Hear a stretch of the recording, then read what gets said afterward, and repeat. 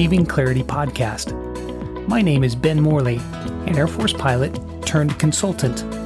Each episode you will hear actionable tips and strategies that you can implement in your daily life, personal and professional, to achieve more clarity, purpose, and effectiveness.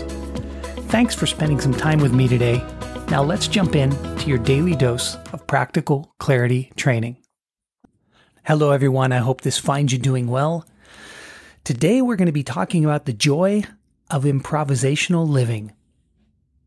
Many of my family's joyous adventures have come from living an improvisational mindset.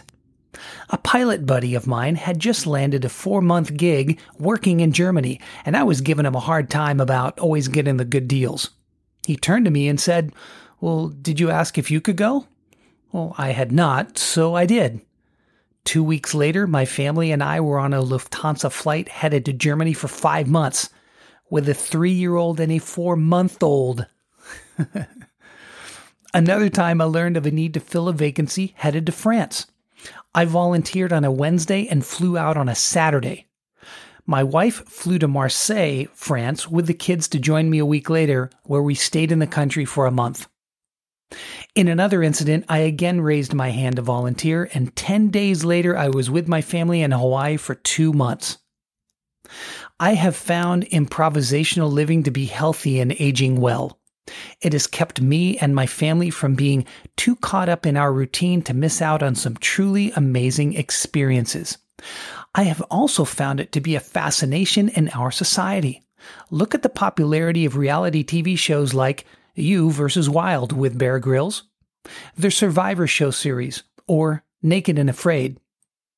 I think these shows provides a means to, quote, check out from mainstream life and indulge the fascination in many, if not all of us, to consider living improvisationally.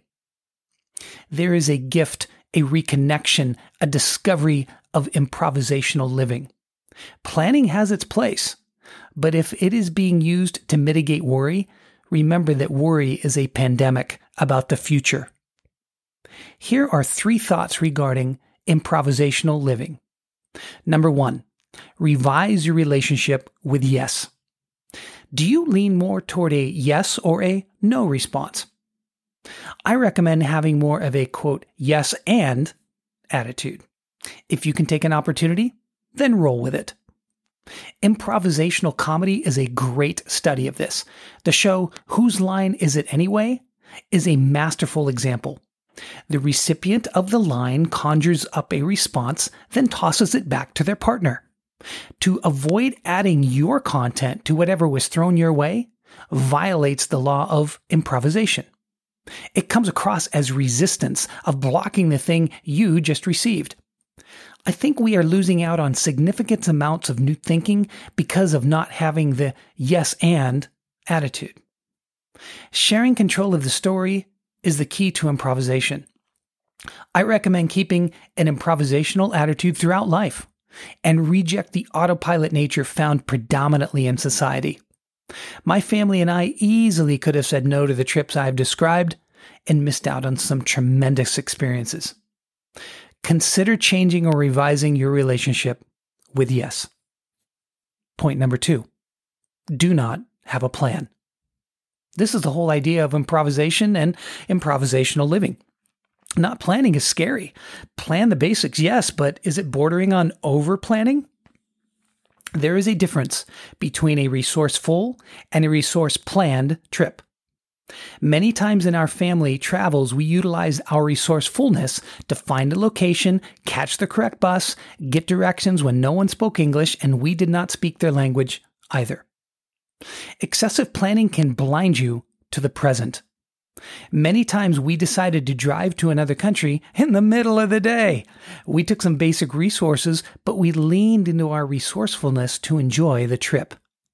Our schedule often did not allow us to plan today and travel tomorrow, and the results were glorious.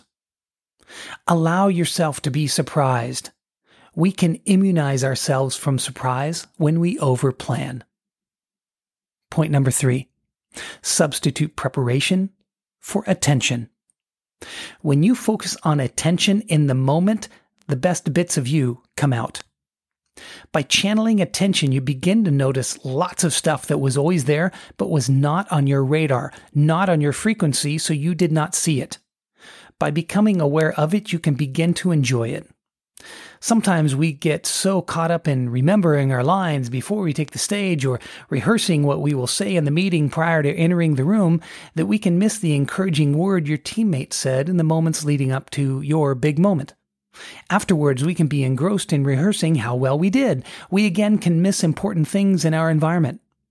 Excessive self-focus increases preparation mode and decreases our attention and presence mode.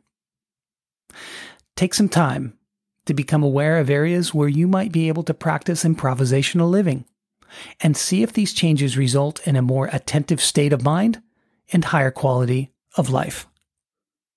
I hope this has been of some great help to you, and as always, best to you. Thank you for listening to the Achieving Clarity podcast. We hope you liked it. To hear more tools and strategies to help you in your personal and professional life, subscribe to our podcast. Thank you again.